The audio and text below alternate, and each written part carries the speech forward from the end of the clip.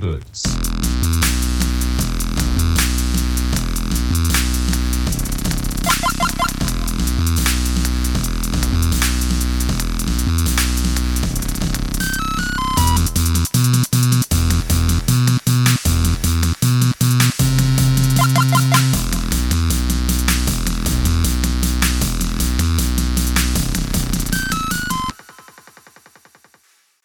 It's week 2 without any John being here, and I'm starting to wonder, where in the world is John Manand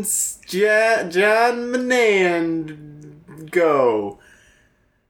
And welcome back to Zero Credits, the show where we talk about things. My name is Henry.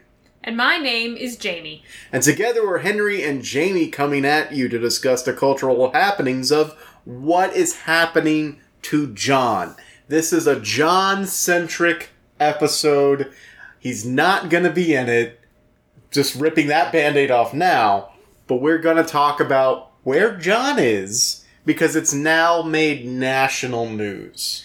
Yes, reporters across the nation have completely thrown out any other breaking news stories to follow 24/7 updates of where is John. Because no one knows.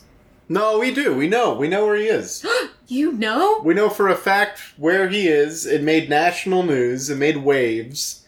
It was like a reporter-heavy thing.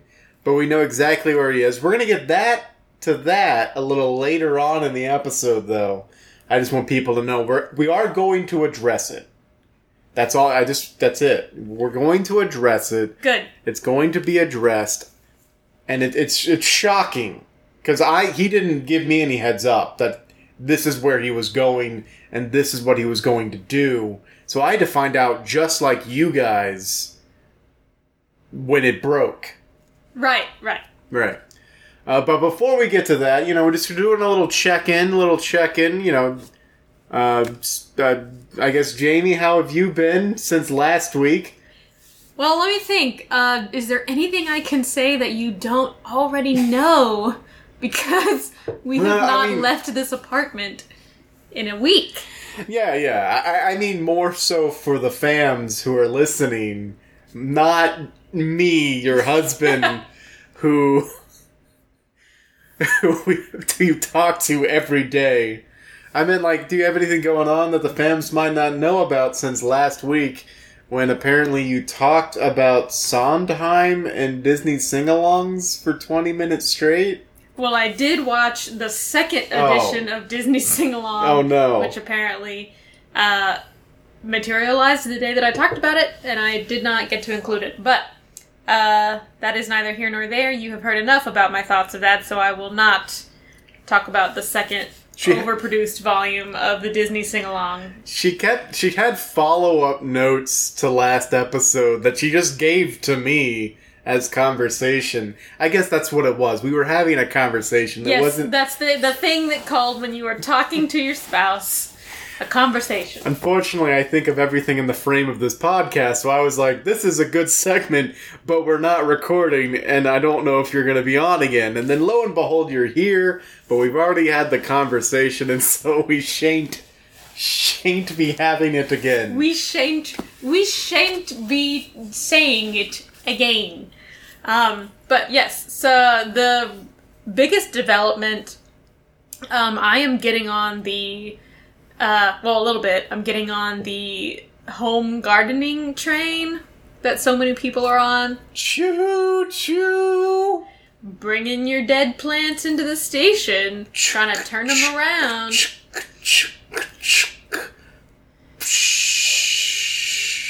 Sustain. I heard it. I heard it. So a dead plant train? Is that like a... Yeah, it's called when you take the pot that has been in front of your doorway with a dead plant in it for several months. It's definitely been since last July, because I remember it had already been dead for a long time when we decorated it for Halloween and tried to pretend it was there on purpose. It is now... It was haunted. May of the following year. And so I decided to take out the dead plant and put in a nearly dead poinsettia plant instead. So, here's hoping that grows back. Fun fact, did you know poinsettias are not red if they grow in the sunlight? Wait, what? No, hold on. I've been to Christmas. I've seen a poinsettia. Lies. I've also had the drink. They are red. No. That only red happens when they grow them secretly in the dark places. If it gets light, then they turn green, like a big leafy boy, and that is what I want. And I hope they come back to life. How does it grow without sunlight? It's a great question. I'm gonna be honest, I am reporting this secondhand knowledge. I don't know details. Wow, that is the first ever secondhand knowledge disclaimer on Zero Credits. Usually we just say things, from the top of our heads and claim it as fact and encourage our listeners, our dear fans, to look it up for themselves. But Jamie is now typing in poinsettia. I am. Into Google to see what happens. She is the most avid researcher Zero Credits has ever seen. Our intrepid reporter, Jamie, here with the story. Yes, reporting live from growingagreenerworld.com. To turn your poinsettias red again, they need total darkness. Total darkness. For 14 hours each day. Wait. For 8 weeks. And then they will be red. So not 14 hours... so not 8 weeks of complete darkness. Just for 14 hours they need darkness. Yes. Apparently they need very bright light in the daytime, but then complete darkness the rest of the time. That sounds annoying. Even a nightlight can disrupt this process. So, you probably have to, cover them. Like a bird. This is weird. This is weird. Anyway. Yeah. I have planted those in hopes that they return from the stems, which they are currently. And, I also planted some really big flower bulbs that I got from my aunt, which I forgot about before Christmas, and I hope they're not dead. You said they were green on the inside. Oh yeah, they are green on the inside. So hopefully those green insides can burst out like some type of weird sea cucumber and then grow upwards. Also like a sea cucumber? I'm not clear what happens after the sea cucumber vomits its organs out. I mean, that is how plants tend to work. Natural evolution, the seed saw the sea cucumber and said, that is what I want to be. Oh, really? Yeah. Okay, yeah. That's fascinating. Mm-hmm. Sea cucumbers were the start of the plant kingdom. Now is the time of the podcast where maybe you could ask me a question. I don't feel like it. Oh. But hey, let's have a conversation where we say things. So, how about you tell me what you have been up to? Oh, okay, so you're doing the thing that I said you could do, but you phrased it as though it was your idea. All right. What was the question? Henry, why don't you tell the dear listeners what you have been up to? Well, I have been researching the whereabouts of one John. It turns out he's on the run, or he was, and now he's been captured. You see, I came across this headline the other day, as soon as my phone's unfrozen. All right, Austin native arrested after failed attempt to capture Venezuelan President Maduro. Oh, no. This is a real thing. John, what have you done? A U.S. military veteran who was arrested Monday in what Venezuela officials have described as a failed plot to capture President Nicolas Maduro is an Austin native whose family members say they were stunned to see reports of his apprehension and are praying for his safe return. I mean, we are doing that. Yes, so we are the family members. And of course. In question, because John doesn't really have any family that lives here. But yeah, he's an Austin native. He's been captured by the Venezuelan government. Using, because he was out over there trying to use all of his military skills, his veteran military skills. He is a veteran of certain, what you might describe as a military, in that he often wore hats. His military hats that he would wear. Now here's a secret number, 5 or 6. Something. Zero credits. We use fake names on this podcast, and I'm about to reveal John's real name, because I'm only doing this because it's on the national stage. Venezuelan officials say Luke Denman, 34, was apprehended at gunpoint on a beach near the port city of La Guaira, where 8 others allegedly involved in the plot were killed by local security forces. Denman remained in custody Wednesday as U.S. Secretary of State Mike Pompeo vowed to use every tool to secure his release, along with a second military veteran who was also arrested, Aaron Berry. Man, Luke brought his whole posse.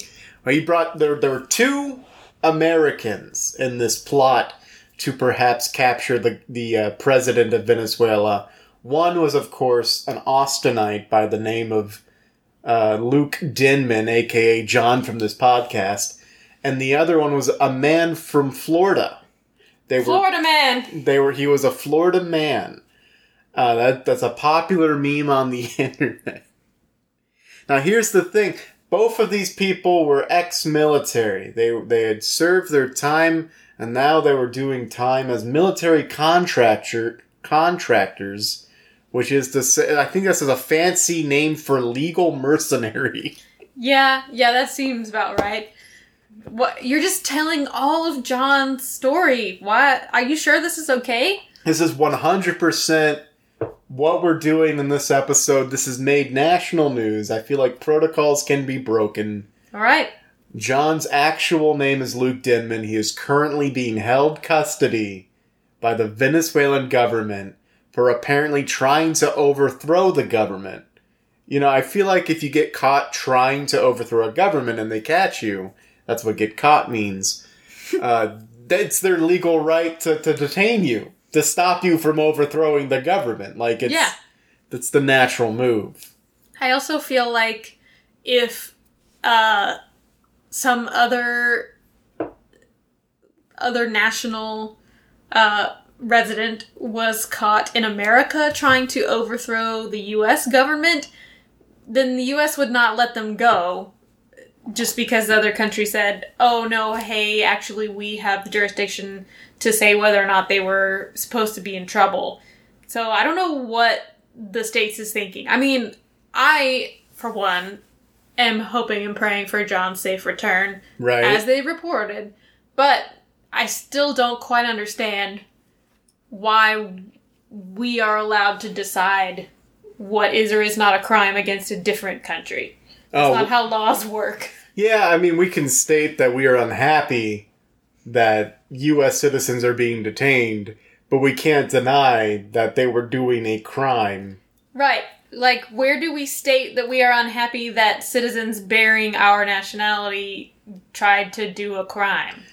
Well, here's the thing. They haven't done that.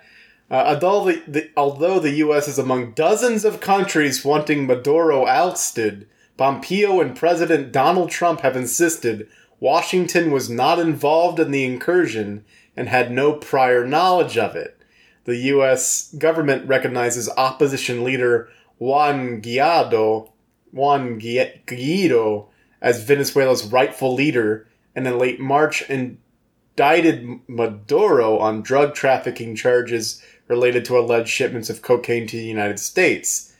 Federal officials announced a reward of up to $15 million for information related to his arrest. So all the U.S. did was say, we didn't have any knowledge of it.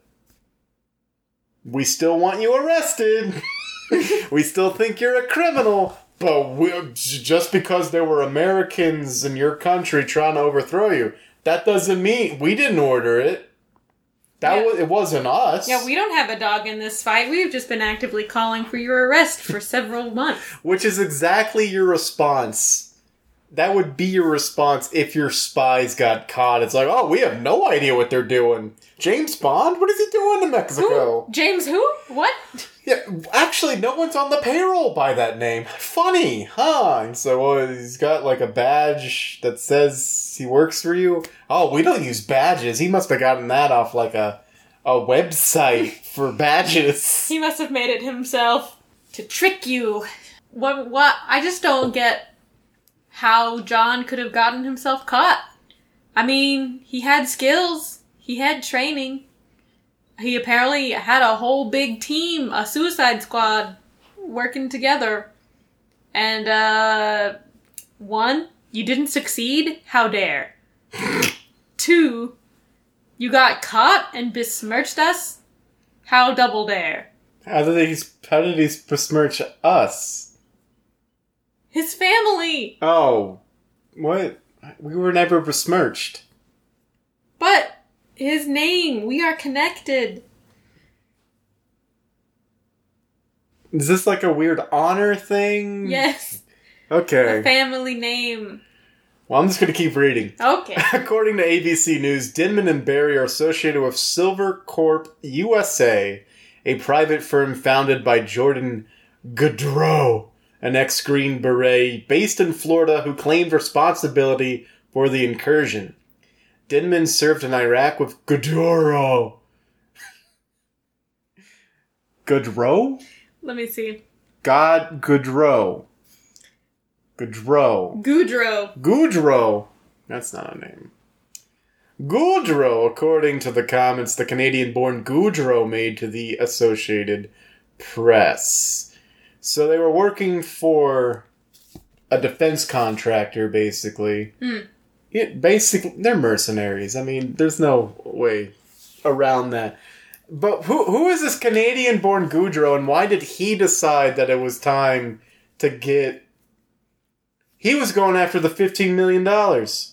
He was going after the $15 million not for the information. He was just going to deliver the entire president to the U.S. government and say, hey, we got him. Mm-hmm. That is some bullshit. You can't just capture world leaders even if you disagree with them. What? And deliver them to other governments? But that's how every heist action movie works. You mean to tell me that is not real life? Name one heist movie where they capture a government leader and deliver them to another government leader. Yeah, well, see, I don't watch a lot of those. You do, You just saying stuff. It just seems real. like an action movie plot. Is what it does to me. So there's a follow-up article that is about us. How'd they get our information? So this article says, friends of Austenite detained in Venezuelan failed coup say he was misled. I mean, that's true. He was. So the facts of the case... I mean, we can drop the joke a little bit. That was just a way to get into the story. I gotcha. Okay. The facts of the case are 2 U.S. citizens were caught plotting a coup of the Venezuelan government, and they were working for Silvercorp, which is a military contractor thingy. Tied to the U.S. government, or technically separate? They're private sector. Okay. So they're not tied to any governments, although I think they are based... They're based in Florida, so they are based in the U.S., and they took credit for the incursion. They said, it's us. These are the facts as they stand. And here comes an article that says, friends of Luke Dinman, the Austin native and former American soldier detained in Venezuela after what authorities in the country are describing as a failed plot to capture President Nicolas Maduro, say he was misled to believe the incursion was backed by the U.S. government and insist he never would have gone through with it if he'd known it was unauthorized. So, what they're saying is, this man left the military knowing full well what actual military orders look like and who they come through in the chain of command, and worked instead for a private army. A mercenary company, and then was surprised when it was not the military. Yeah, no, I mean, you don't go work for basically a mercenary company like a Blackwater or Silvercore or any of these. You don't go working for these thinking you're the good guy. You go work for these companies because you've got a certain set of skills, you like doing that certain set of skills, and the privatized companies pay a lot of money for you to do that. Now, the thing is about these private companies is they're not backed by any government. Right, they can't be. And so they operate outside of the law. That's for a lot of what they do. They do a lot of shady things. Blackwater, in case you don't know, is owned, operated, and formed by Betsy DeVos's brother. Betsy DeVos is the head of education for the U.S. Yeah. Yeah. What? Yeah, so that's just a little fun fact. They made their family made a lot of money doing illegal things, perhaps, in countries overseas in the name of protecting U.S. interests through their private military company, Blackwater. So this is the type of people we're dealing with. This is the type of people Goudreau is, who runs Silvercore, who Luke Denman and Barry, I forget his first name, worked for. They would 100% know that it's not backed by the U.S. Oh, yeah. Well, they're getting paid way better than they did when they were in the military, too, so... Mm-hmm. 3 of Denman's friends who spoke with the Statesman on Friday said the ex-Green Beret was deceived into believing that the outmatched 60-person group that tried to take down Maduro was to be part of a robust operation backed by the U.S. Houston lawyer Braxton Smith, who graduated from Westlake High School with Denman in 2004, said the mastermind behind the plot fed Denman, quote, a book of lies. Luke understood what he was doing to be government sanctioned, Smith said. He didn't think he was going to be hung out to dry like this. He thought he was doing something that was not only morally proper, but also condoned by federal authorities. If it was condoned by federal authorities, then, it would have been an operation carried out fully by the military. Yeah. You think they have enough money to just be hiring random private mercenaries? Yeah, the thing about the U.S. is we have so much money we throw into defense that we wouldn't need to hire a third party to carry out what would be a clandestine mission. Mm-hmm. One, that's what the CIA does. That's their whole bread and butter, is overthrowing governments and installing the people who we want. There's a long history of the CIA doing that, especially in South America. That's how the Panama Canal was built. Yeah. A little bit. But, so you wouldn't need a 34-year-old Austinite and a 41-year-old Florida man to go try to take down the government by themselves.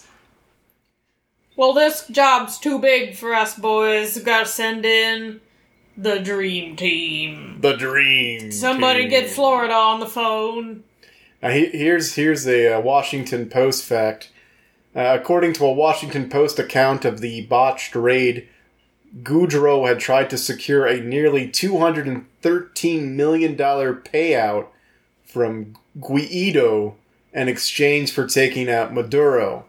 But when negotiations broke down, Goudreau pushed forward anyway. So it seems to be there are two powers in Venezuela right now. There's the one that the U.S. recognizes. His name is the other name that I said. Guaido. Okay. Guaido. he's one of the sides, and the other side is this Modero, who we tried to take out, and it seems Don't like say we. Don't say we. All right, that Austinite Luke Denman tried to take out, and it seems like his boss Goudreau was trying to like negotiate a deal, but that didn't happen. Why would... Okay, if you're... That's not how normal business works. Like, if you say, okay, client, I'm going to present to you a contract. If you sign it and pay me a deposit, I will do the work and then you pay me the rest up front. Yeah. And then they say, no, I don't feel like paying you the deposit. You don't go ahead and do the work for them and just hope that they'll give you everything at the end. You halt working on their item until the deposit is paid. Yeah, typically in client work, you don't do work for free in hopes that you'll get paid later. Mm-hmm. Because 9 times out of 10, it doesn't work out. Like, you don't get paid, or you get paid less, because it's like, well, the work's already done. And Yeah. in this case, Goudreau would be committing an international incident for free. And then when the heat is on, he would go to the prime suspect of, like, who was guilty and say, hey, we got him, pay up. That's not suspicious at all. No, all the other guy would have to do is say, no, he's your problem now. You're a fugitive on an international stage. I'm not associated with you. Yeah. And just step into the power vacuum left by the absence of Modero and just naturally and for free assume power. Yeah. Like, it's a win-win for the other guy. Yeah, I was gonna say, for one of these parties. I don't know. So all of these friends are vouching for this Luke guy, who is John. Yeah. And, I mean, is your quote in there? Did they get you? yeah, he's a tough guy, I said. All of these guys who do these type of special forces training have to be mentally tough to even make the cut and be part of the team. Guys like that understand what they're coming into in case something does happen. Do you want to know what I said? Yeah, sure. The thing that I said was, I mean, I just tell it straight, he isn't a crazy guy. He's a friendly dude. And it's so hard for me to believe anything like this could happen without some serious deceit up and down. Up and down. Up and down. I'm glad you covered both directions. I mean, deceit comes from those two directions. Those two directions and nowhere else. Yes. I don't know. That's pretty wild. I hope John makes it back safe from Venezuela. Oh my god. What? Trump has said the U.S. has nothing to do with the attack. Quote, it wasn't led by General George Washington, obviously, he told Fox News on Friday. This was not a good attack. It was not a good attack. What? Well, also, obviously it wasn't. I mean... How is that your take? Your take is it wasn't led by General George Washington. That is a fact, while also being dodgy to me. Well, like, I mean, it wasn't led by Uncle Sam. that would be one thing, but this is not led by said, General George Washington. Yeah, he then followed up and said, well, because number one, he's dead.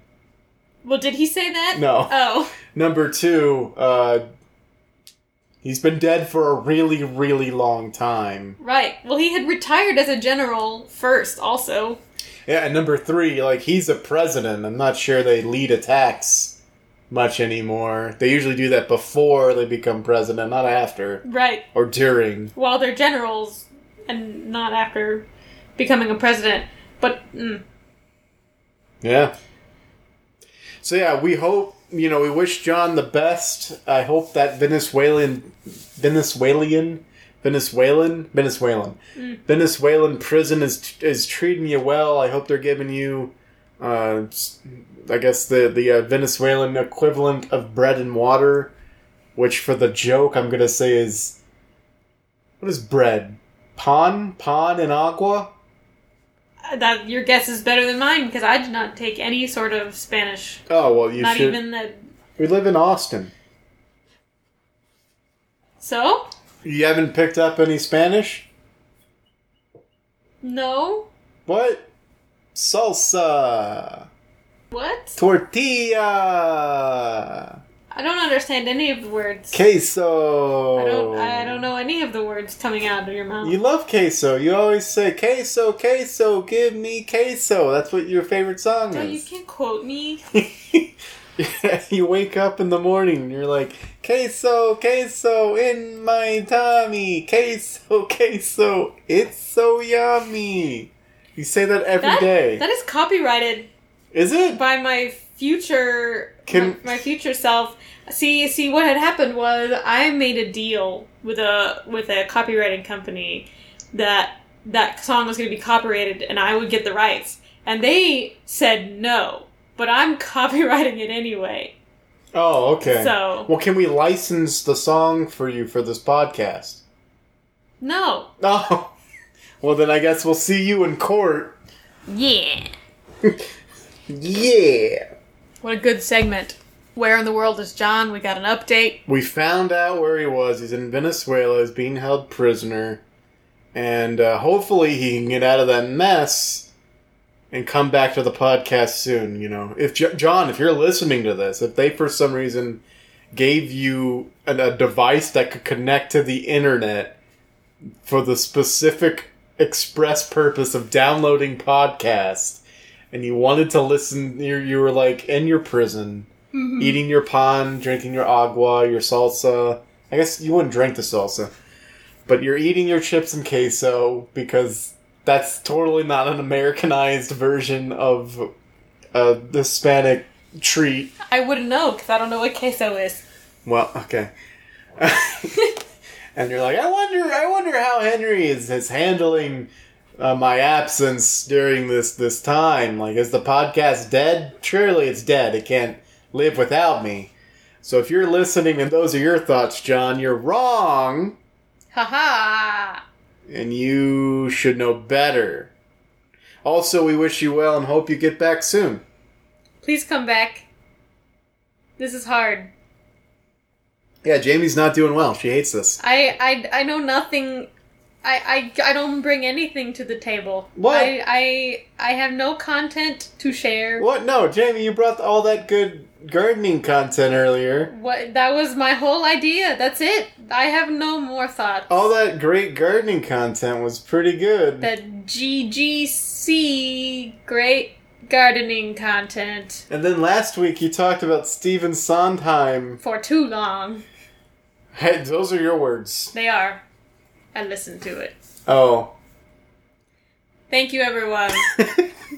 I feel I should apologize for being here again. You want to do... And yet here I am. So here's the thing. There's nothing going on. I mean, Lin-Manuel Miranda Yes. announced today that on July 3rd, Hamilton's gonna be on the Disney Plus. Just in time for Independence Day. Just in time for Independence Day. It's a really, really good timing. Yeah. I don't see why they would why wouldn't they wait a day? That's what I was wondering. Wait, what day does Independence Day fall on I think this it's year? a Saturday this year. What? See, this was supposed to be the year of all the perfect dates. It is a Saturday, although I would rather have the day off. Right? I guess you get the Friday off Yes. if your company is good. Government, what's it called? Facilities? Entities? Like banks? Yeah. They will take an observed Independence Day holiday. So Like they that will Friday? take the Friday. Okay. Government buildings, government operations, we'll say. I mean, buildings Venezuelan works. sting operations will All of will shut Venezuelan- down all the sting operations. In observance of Independence Day, all the Venezuelan sting operations, we're sorry, you can't access your sting operation account on the Friday before Independence Day. Because that's the observed holiday. We're observing this barbecue in the backyard of the bank where all of the employees live because I'm a child. So that's the answer to your question. That no one ever releases any content on a Saturday for some reason. Yeah, I mean... It's always a Friday or a Tuesday. Those are the designated media days. I guess so that the news can drum it up. Or they think, oh, people don't exist on weekends. They're not working, so they're not doing anything. I guess it also gives you the chance, if you do it on a work day, even if it's supposed to be an observed holiday, but it's not for your software engineers. Yeah. If you release it on a Friday, that's still within working hours. So if something goes wrong, they're there to fix it. Or if it was a Saturday, they would have to pay them time and a half. Yai. Sneaky. That's a price too high for my independence. I won't pay time and a half to get... And then we'll just have to wait for it. We'll finally be able to answer the question that Lin-Manuel Miranda... He asked this in the first, the opening line of Hamilton. He asked this question, and we'll finally get the answer. The question that Lin-Manuel Miranda asks at the beginning of Hamilton, I think you know it. How does a bastard orphan? No, that's not what he... No, that's not... No, sorry. No. You're paraphrasing. Wait, what about... The direct quote... What's your name, man? No, the direct question that, I guess it's Aaron Burr, the character, sings, who's not played by Miranda. But yep. the Aaron Burr character asked the question, how does an orphan do a thing? And we'll finally get the answer to that question on July 3rd. When Hamilton airs on Disney Plus. It turns out he's an orphan. Oh. I don't know if that's a spoiler. Is that a big plot point? I've seen it, but is that a big plot point? That is the question everyone has been dying to get the answer to, but I guess we'll have to wait for it. Yeah, so July 3rd, John and I, God willing, he comes back. We'll watch Hamilton. Maybe we'll talk about it. It's like a huge cultural thing. What's up? That's the second time I made a really good Hamilton joke and you didn't get it. Alright, okay. Bear with me. I said it twice. Bear with me. I know. Can we take a second? Can you stoop down to my level? You're operating on cloud 9. You're up here with with Hamilton and his friends. All right, because they're dead, and I'm down here on the ground of Venezuela and getting caught. Repeat your joke. I said we'll have to wait for it, but I said it twice. I guess I could have said, I'm willing to wait for it. Is this a song? It is. Is this a song by one of the Skylar sisters? No. Is this a song by Hamilton? No. History has its eyes on you. Does it count as a joke? Sure. What is the wait for it? That is Aaron Burr's song about how Hamilton just gets whatever he wants, but Aaron Burr is willing to wait for it. Okay. The only song I remember from Aaron Burr's character was Room Where It Happens, which is a very good song. That is his big number in Act 2. Yeah, it's his big number, you're right. Apparently he has another one called Wait For It. Maybe I slept through that one. Is this one of them where they were dressed like cats? Oh no, that's a different part. Oh, that's okay. The 10 Dual Commandments. Oh, that was a good one. The 10 Dual Concatenments. Yeah. Okay, so anyway, I've seen it. It's a really good show. It's very good. I actually am looking forward to watching it again. Apparently it has the original cast, but not the original ensemble. Apparently there's some conflict in that. Well, actually, It's everyone but one person. Yeah, there's just one person, but Lin-Manuel said in an interview today that they got everybody, including all the ensemble. So I would have to research into that a little bit. All right, so maybe we're not ready to make any definitive statements about this showing of Hamilton. One, it hasn't come out. Right. Two, we do know it's the principal cast. That is 100% they're all back. Yes. Three, it's just the ensemble that we don't know. And before I make a statement that it's just a one person who's out, but he says they're in, we're just not going to touch it. Yeah. I will say I'm also very excited to see this because the director of the production, the director of the stage production, is the one who directed this film cut. Okay. So he not only, of course, put together everything on stage that was going to be filmed, but he was in the editing bay picking which shots to focus on, when to go up close, when to pull back to really see the whole stage, which is awesome. I've seen several taped live Broadway performances, like Newsies. The 90s Cats one. Oh. Yeah, Newsies. And Into the Woods.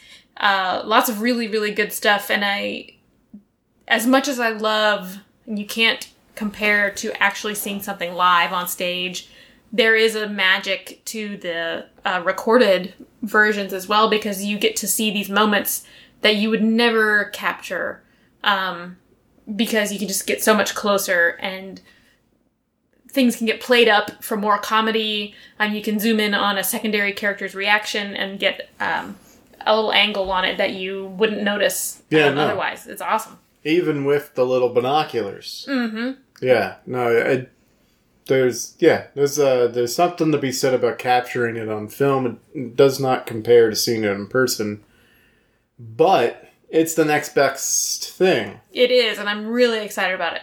Yeah, now we don't have to wait till October 2021, which was the original date. Now it's just coming out this year in 2 months. Yeah, he did. Lin-Manuel did specify when he tweeted it, coming out this July 3rd in all caps. This one. Yeah, this one. Yeah. Really jumped the gun on it. Well, He's not throwing away his shot. He's not throwing away his shot. That's a reference to the show that we're talking about. But because they pushed In the Heights back... Oh, yeah. He would be basically competing against himself, Disney-wise. Is In the Heights by Disney, though? It might not be, but I don't feel like definitely, like, if you have two Lin-Manuel Miranda projects coming out in the same year, maybe Disney didn't want to compete with that. Yeah. So they moved theirs up. Because In the Heights got delayed. And instead of doing theaters, they're like, well, I'm betting people who don't have Disney Plus right now and want to see Hamilton because they've never seen it before are willing to at least get the free trial. I don't think Disney Plus does free trials. Oh, no. I think it's because it's like, what did they? They did a week. They did a week. Maybe we didn't bother with that because we knew we wanted to see the whole run of The Mandalorian. No, so. see, when I know I'm gonna get something, I don't bother with the free version of it, because basically the free version of it anyway, you probably have to put a card down anyway, so it's basically just registering for the account. Yeah, that's true. So we'll throw in a week or whatever, but it's like it's a monthly subscription and you only charge once a month. You don't prorate the month like an apartment do. So it didn't matter. Plus, it was only like $8 a month. Yeah, no big deal. I do think when you were talking earlier that they figured, well, instead of releasing to theaters, we'll just release it to Disney Plus. I think they are looking at they're projecting forward of how many people will actually go to a theater, like how many people will feel comfortable doing that. Absolutely. And they're also saying, hey, we don't have a lot of new content for our Disney Plus platform, and they're still trying to ramp up subscribers. So I think it makes a lot of sense from their standpoint. And by doing that, they're also not really getting in trouble with movie theaters, because they probably didn't have any deals set forth to release that to theaters or anything. Too early to line that kind of thing up. Yeah. because it was October 2021 that they were gonna like debut it. So that's probably way too far down the line for any theaters to like hop on board. It's like, well, we don't know what else is coming out that week. You're a thing that a lot of people have already seen. We might relegate you to one of our smaller theaters, stuff like that. So maybe this is better for Disney in the long run. Yeah, and I think they're not going to run into any of the like Universal Studios Trolls versus AMC theaters situation. No. I mean that's a very different thing because they basically pulled it the week it was going to premiere in movie theaters and said, we're just going to release it online on our own platform instead. Well, that and just Trolls is basically the big kids movie for the year. Yes, that's true. It's a sequel. It's a big deal. It's a sequel. The first one, for some reason, was immensely popular with children. But I guess you can't stop the feeling, Henry. Is that a song it is, from the Trolls movie? It is the only song from that made it onto the radio. Okay. And I actually really like that song. I haven't heard it. But it's basically like you took away a huge source of revenue from all theaters when they went to video on demand release, and then they made the announcement that they were going to do that for all of their movies, and so it's like a declaration of war against theaters. Like, hey, we want to still be in theaters, but we're also just going to do home stuff. So it's like, so you're taking away the audience who's going to go to the theater, who's going to buy the popcorn, buy the ticket. I mean, the studio already gets, for the first however many weeks, I think it's like the first 2 weeks, they already get 100% of the ticket price. Wow. Yeah, theaters have been operating on razor-thin margins for years. But for like the first 2 to 3 weeks, depending on the studio, 100% of the ticket price goes straight to the studio. The theater gets none of it. Wow. So theaters really make their money on food and deals and drinks. That's why their markups are so high. I get it. Yeah, and special showings of films that they bought the rights to. Like Alamo Drafthouse shows a lot of older films because you can buy up those rights to show them on the cheap because they're older. Yeah. And that's why, like, Mystery Science Theater, pretty much they started with just public domain films because they didn't have to buy any rights. Then when they got bigger, they could expand into more popular films. Okay, that makes sense. But Universal was basically saying, hey, we're taking away your revenue because if people can just stay in their homes and pay $20 to stream it for 48 hours, a lot of, like, the data has shown, marketing research has shown a majority of people are going to do that. That makes sense. I mean, if you think about, especially with kids. Yeah, I was going to say, for the example of who would be going to Trolls, and it is one parent who has to take multiple kids, potentially. You have to get them ready to leave the house. You have to sit through a whole kids movie that maybe you don't want to watch. Versus if you can just turn it on and the kid sits there halfway in their pajamas, half unclothed, because that's how kids are, and you can go do whatever the heck else you want to do and get some quiet time out of this to actually be productive. That is a no-brainer choice. And it's probably cheaper, depending on how big your family is, and the comparative price of a single movie ticket these days, whether or not it's a kid's price. That's honestly a cheaper option. Yeah, and you don't have to deal with taking your kid to the bathroom in a public space. Yes. You don't have to deal with the kid getting bored or antsy or anything like that, or like a baby crying in the movie theater. Yeah. For a lot of parents, the stream it at any time, you know, for a nominal fee, or $20 is, I guess, isn't nominal, but like for a substantial fee, is more attractive. And you don't have to go to the theater every time they want to see it. Like, if you're willing to pay that price multiple times, or for 48 hours, the kid can watch it as many times as they want. That's what I was thinking, too. Yeah. I mean, $20 is not a nominal fee, but it's a comparable fee to going to the movies maybe once. And then your kid can watch that movie 7 times in a row before they pass out. So because of that reason, absolutely, I see why movie theaters like AMC and another one are just they're refusing to show Universal movies. All Universal movies. All Universal movies going forward, they're refusing to show them because Universal has basically declared war on theaters. That's crazy. Now the thing is that a really interesting thing to see in the coming months, if we ever get to some sort of normalcy, is what happens to Universal. Because this was a very particular set of circumstances for Trolls World Tour. Yeah. Quarantine, so people were stuck in their houses. Mm-hmm. Kids not in school. Oh, yes. And they released a kids movie. Like, it's the perfect storm for that one movie to make a lot of money. It outperformed the original. Yes. It will be super interesting to see in a different environment if coronavirus fears are gone and theaters are operating as normal and studios are operating as normal. It'll be very interesting to see if Universal can pull the same amount of numbers. Because I don't think they can. Yeah, there's something about going to the movies. I'm saying this as a young adult who has no children to wrangle and lives in a very close proximity to a movie theater. And it's very easy to make the trip happen. I enjoy going to the movies.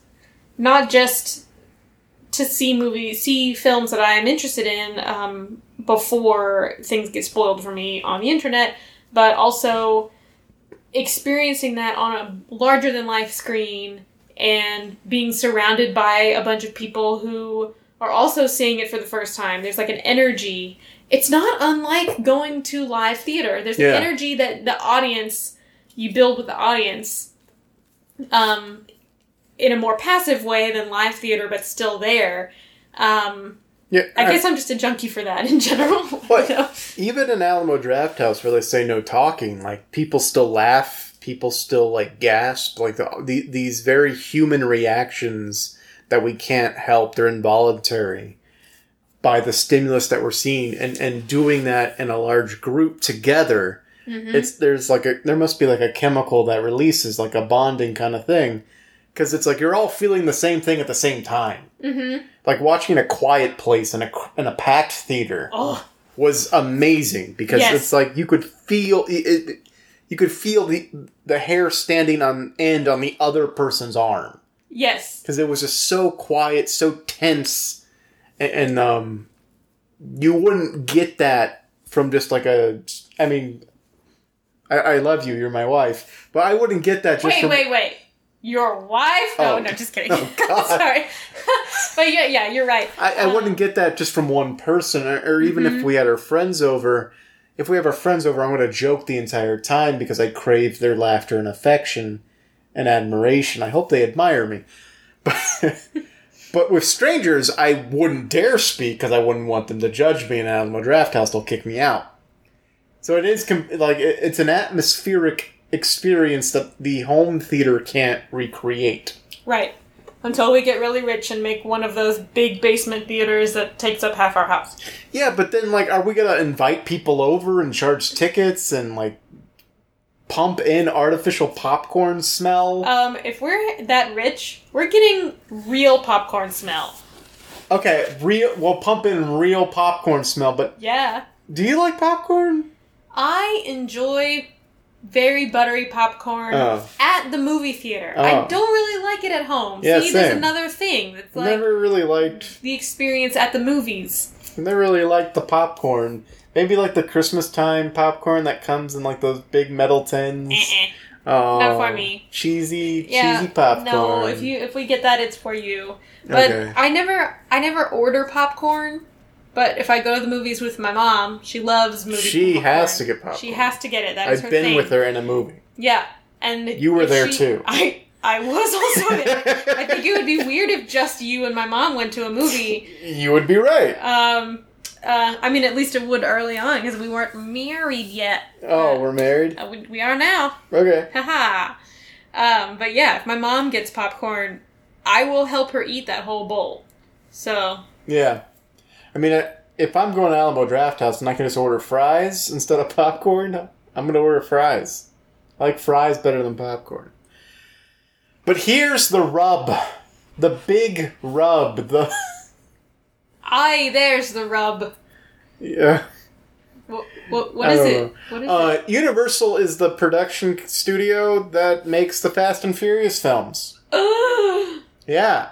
So when F9 The Fast Saga comes out... I'm sorry, F9 : The Fast Saga. When F9 : The Fast Saga comes out next year, because they delayed it for an entire year. So sad.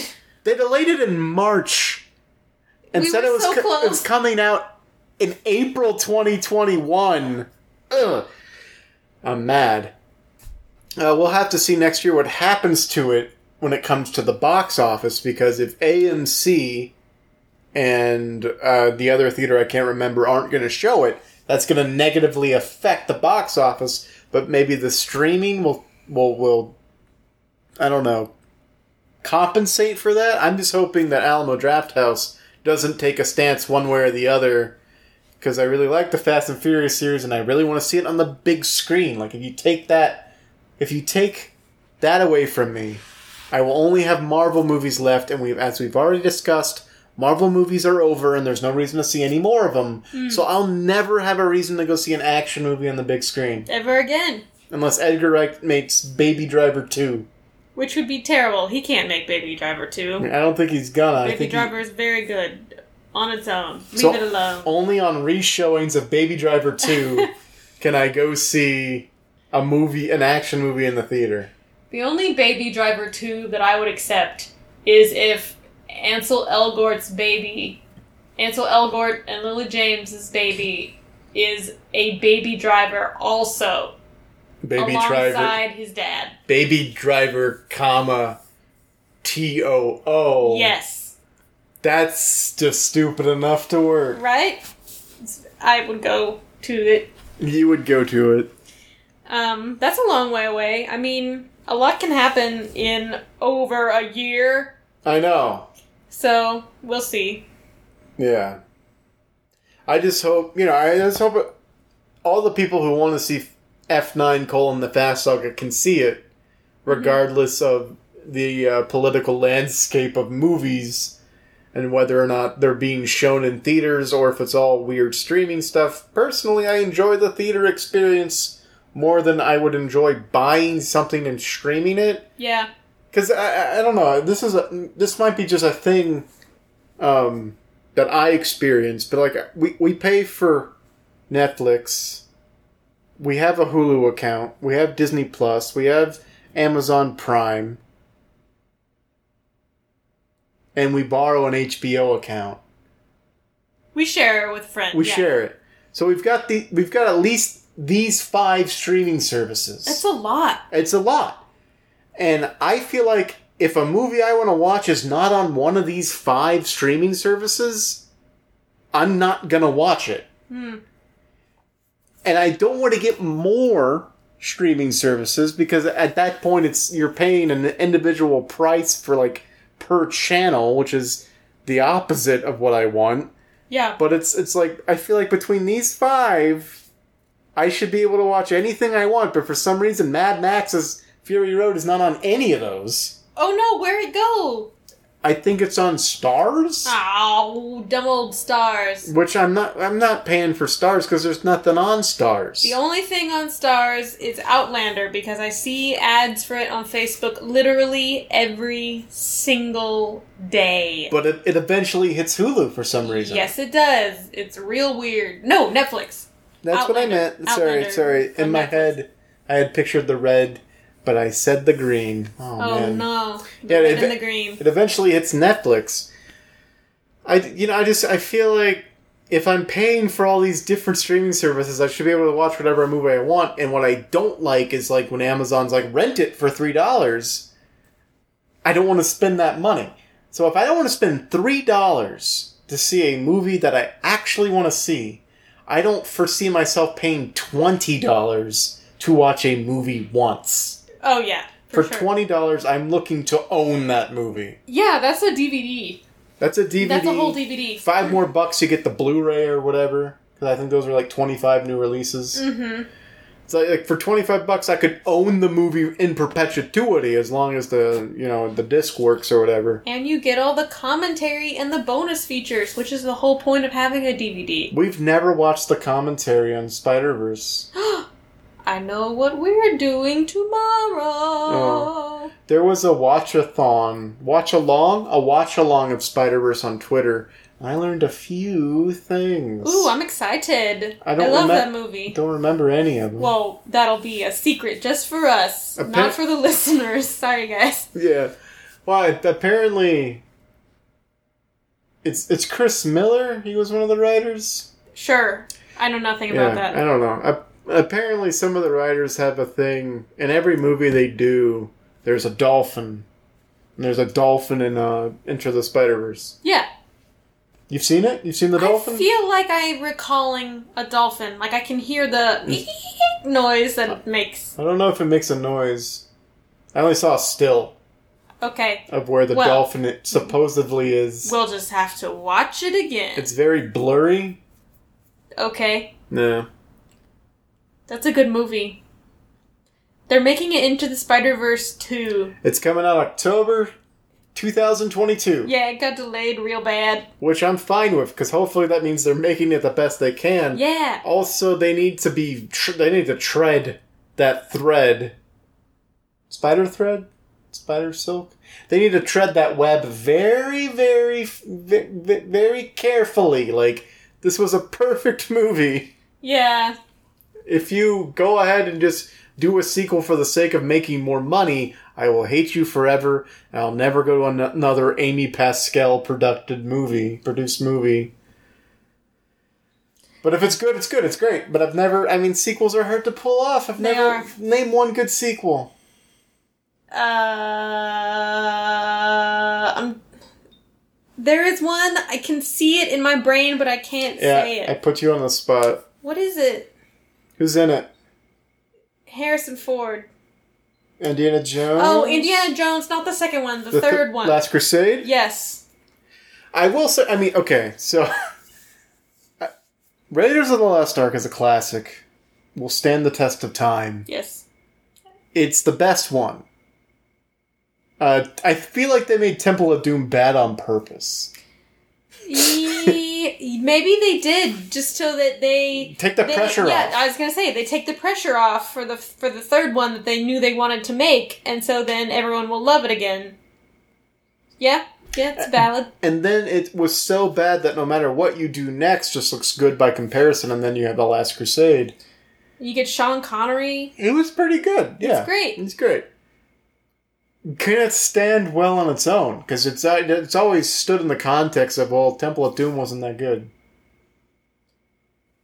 I'm gonna be honest. When I watched Indiana Jones the first time, I watched Lost Ark, and then I watched Last Crusade. Oh, you skipped Temple of Doom. I skipped Temple of Doom. Wow. Okay, so you think I liked it? You liked it. I guess I just said name a good sequel, and you did. All right, you win.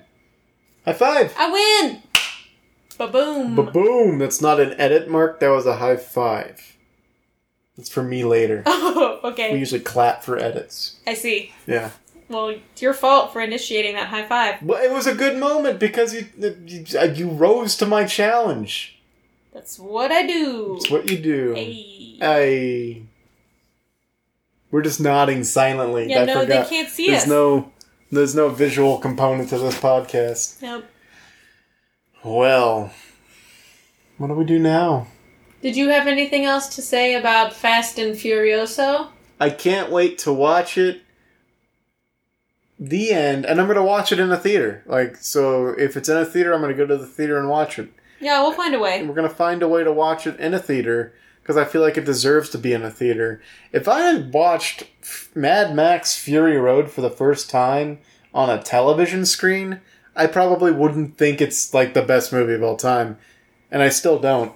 Yeah, that's for Spider-Man Into the Spider-Verse. What's wrong with you? But it's still one of the best movies I've ever... It's an extreme experience. It's a great movie. Fury Road is a production marvel. It's amazing. Really incredible. Gets all your senses. Apparently, making the film for the actors was not a great time. Oh no! They had to move very quickly. A lot of the cuts were a lot of the takes were like they moved really, really, really quickly. Like no time for reshoots or anything, so it's kind of like one take and done. Whoa! And so Charlize Theron and Tom Hardy apparently did not gel very well together. And stepping back years later now, they've come to realize that like they could have been there for each other, but they weren't because of like Tom Hardy was like stepping into Mel Gibson's shoes and this iconic franchise, and like he was pressured because of that reason, and then because of the way the movie is, where like Tom Hardy basically doesn't say anything the entire movie. He just grunts. And as an actor, that must be really frustrating because it's like, you're known for speaking as an actor. Uh-huh. Like you're taking away half of your expression. Mm-hmm. And then Charlize Theron stepping into a role that she'd never done before, like an action type role. Like, and she was like, hey, well, you've done action movies before. Can you guys do this? Like, meh. Meh. No. No. Meh. Yep. Yeah. I don't know. Anyway. This is not a supplemental reading for Mad Max Fury Road. Sorry about that. That all aside, Fury Road is really great. If you've never seen it, please check it out. Even if you've never seen a Mad Max movie before. Because I've never watched a Mad Max movie before. True. I think. Me neither. I had never seen one before that. But Fury Road is still one of my favorite movies. Go check it out, even though we're not going to pay for stars. Yeah, no. I'm just going to find it somewhere.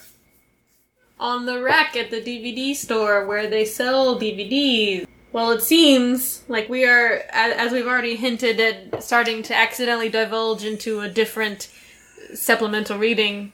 We might be close to wrapping up. You're right. We are very close to stretching out our content by relying on The Mandalorian, just like Disney Plus is. Yay!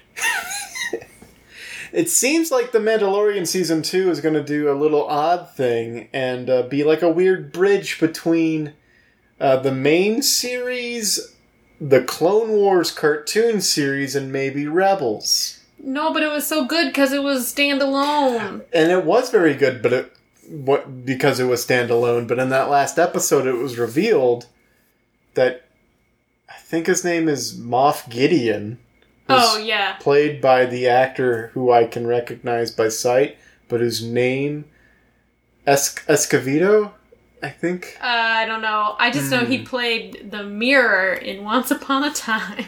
Interesting. Anyway, the character Moff Gideon in the final episode, this is spoilers, has an item that is very iconic to Star Wars. Yes. And that item played a role in Clone Wars. Ah. And the actress who played the character who had the item is been hired on to The Mandalorian? To The Mandalorian to play the live-action version of that character. What? That's really cool. That is really cool. And also, it's been sort of rumored that Rosario Dawson is going to play Ahsoka, who is a pivotal character in the Clone Wars, who is Anakin's Padawan. Okay. In that show.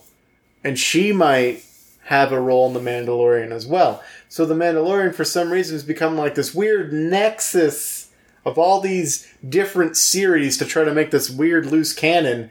I just hope that we don't lose sight of the main character. Right. The Mandalorian. Alternatively, what if The Mandalorian becomes like a Star Wars Mad Max, in which... So, I've read a lot about the Mad Max series. Yeah. You get Max's story in the first one. Yeah. And then all the subsequent Mad Max movies, it's not about him.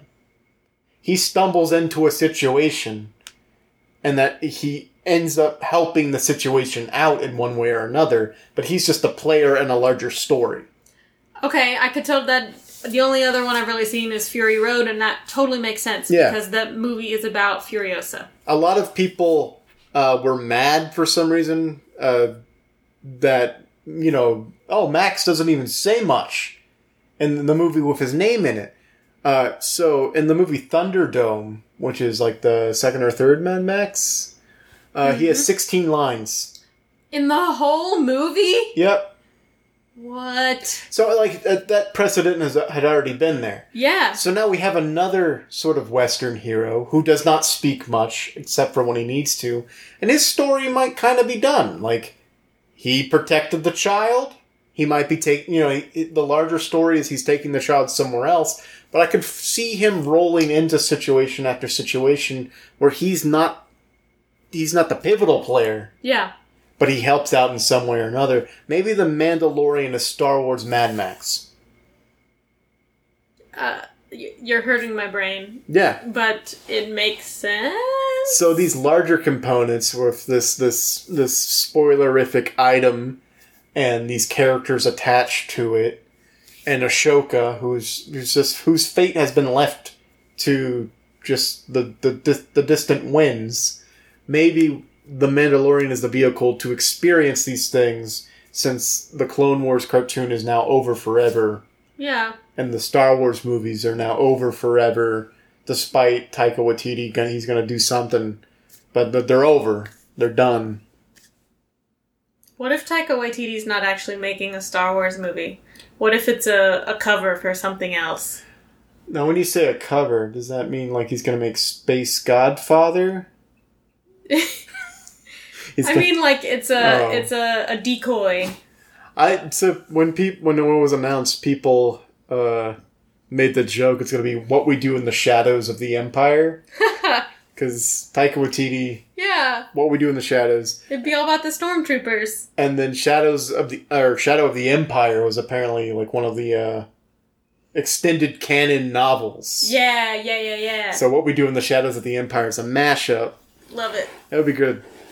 You looked something up while I was ranting about Mandalorian being Star Wars Mad Max. It's because I saw a headline the other day about The Mandalorian being filmed in a virtual set. I hate it. Like the way that The Lion King was filmed, essentially, where like they move the camera around and they have actors moving around, but the camera is moving in a virtual reality setting so they can blend those two things together.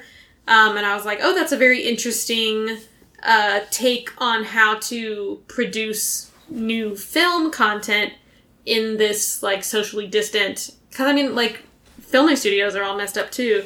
But I tried to look into it, and it seems like that was used for Season 1 and not a special thing for Season 2. Oh, okay. But, I mean, it was Jon Favreau, so he's the one who did the Lion King movie. It could be that his production studio just bought all the equipment. It's like, well, now that we're holding this hammer, we got to use it. Right. Every problem looks like a nail, so it's... Exactly. Yeah. But I think now that we've stretched our content just the teensiest bit by relying on The Mandalorian and becoming just like Disney Plus, now is the time where we start wrapping up the episode.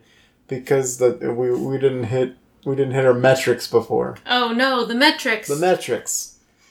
Or as I like to say, the Imperials. That's a good joke. You should have used that at the top of the episode. No, all my jokes come at the end. Okay. Anyway. It only works in context. Yeah. So, alright. So, since I edited the last 2 weeks... You would have to edit this week. Yeah. But you still know how to edit? You didn't... I don't. I don't know how. You wouldn't let me learn. Well, can you at least do the social media plugs? Alright, here goes, folks. Coming at you with them social media goodness plugs. It's, so first of all, if you wanna talk about how badly I'm doing at these social media plugs, you can tweet at us at the twitter.com I'm going out of order, probably. Well, it's real bad. No, we always start with Twitter. Twitter is the first one, and you can tweet at us at ZCPCWHJ, which stands for Henry. So usually we don't do a weird thing with the letters because people need to hear them to know what they type in. Oh. So like you could say the letters straight, but I always mess up the meaning. That's kind of the joke there. The G, people might not understand. Oh. Yes. ZCPCWHJ. And that's what they stand for. Oh, you're the worst. Okay, so that is how you tweet at us, but if you want to say something that is longer than the tweet gods allow you to say, then you can use Gmail or email, whatever mail you have, to contact us at our email address, which is... email at zerocredits.net. That's right, zerocredits.net, the fancy domain name that will take you nowhere. It's the domain with no name, a horse in the desert, so don't try to Google it, but you can email it. You can also find them on the Apple Podcasts and the Spotify and the other sources that you use to listen to podcasts. We are there. Wait, what do you use? I use Spotify. Okay. I'm one of them good Spotify listener boys. So that means you search for us, at least probably the first time, by typing in Zero Credit, open parenthesis, S, close parenthesis, to find us in the podcast section on Spotify, right? Yes, I did. That is exactly what I did. Don't forget those parentheses. It's like a video game. Zero Credit, open parentheses, S, close parentheses. It's great. It's a great listening experience. And if you had a great listening experience, you should like or review, because that is important. You gotta tell your friends, tell the people who also have the streaming podcast networks, to let them know Zero Credits boys are doing a good job. P.S. I'm a Zero Credits girl, but this is temporary, so don't worry about it. Tell the people, not just on the typey type, but also with your mouthy words. So tell your friends over the phone, or through a direct message that they're cool. Or yell it at them from 6 feet away that Zero Credits podcast is something you enjoy, and maybe they will enjoy it too. Who knows? Not them until they give it a try, so they might as well give it a try. And I think I did them all. And what a great job you did! Oh boy, what a lie. What? No. I would never lie in this voice that I put on for the end of the episode. Is it weird that, like, I start the episode with, like, an announcer voice, then drop to my normal voice, and then at the end of the episode I'm like, and from everyone here at the Zero Credit Studios, we want to wish you a happy week! Happy week, y'all! Is it weird that I do that? No, I think you would be tired doing that, and I would be tired of hearing it for a full hour straight. Okay. Well, from everyone here at the Zero Credits 5 bathroom, 6 bedroom, 7 sink. Wait a second. We usually say that because we were casting from 2 apartments. Oh no! Oh no! This is the Zero Credits 2 bedroom, 2 bathroom studios. It's too late. They've already formed. They're glomming on. The reality is opening up and splitting, and our apartment is growing into the ether as we speak. It's gonna swallow us. Oh no, what have you done? Ah!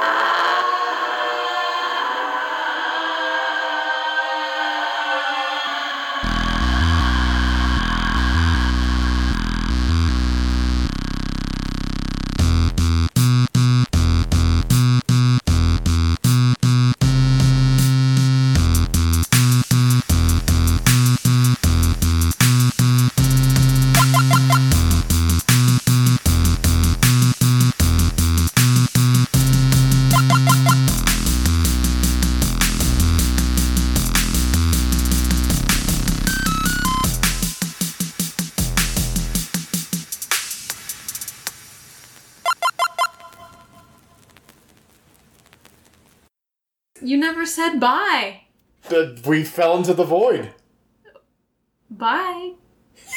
Bye.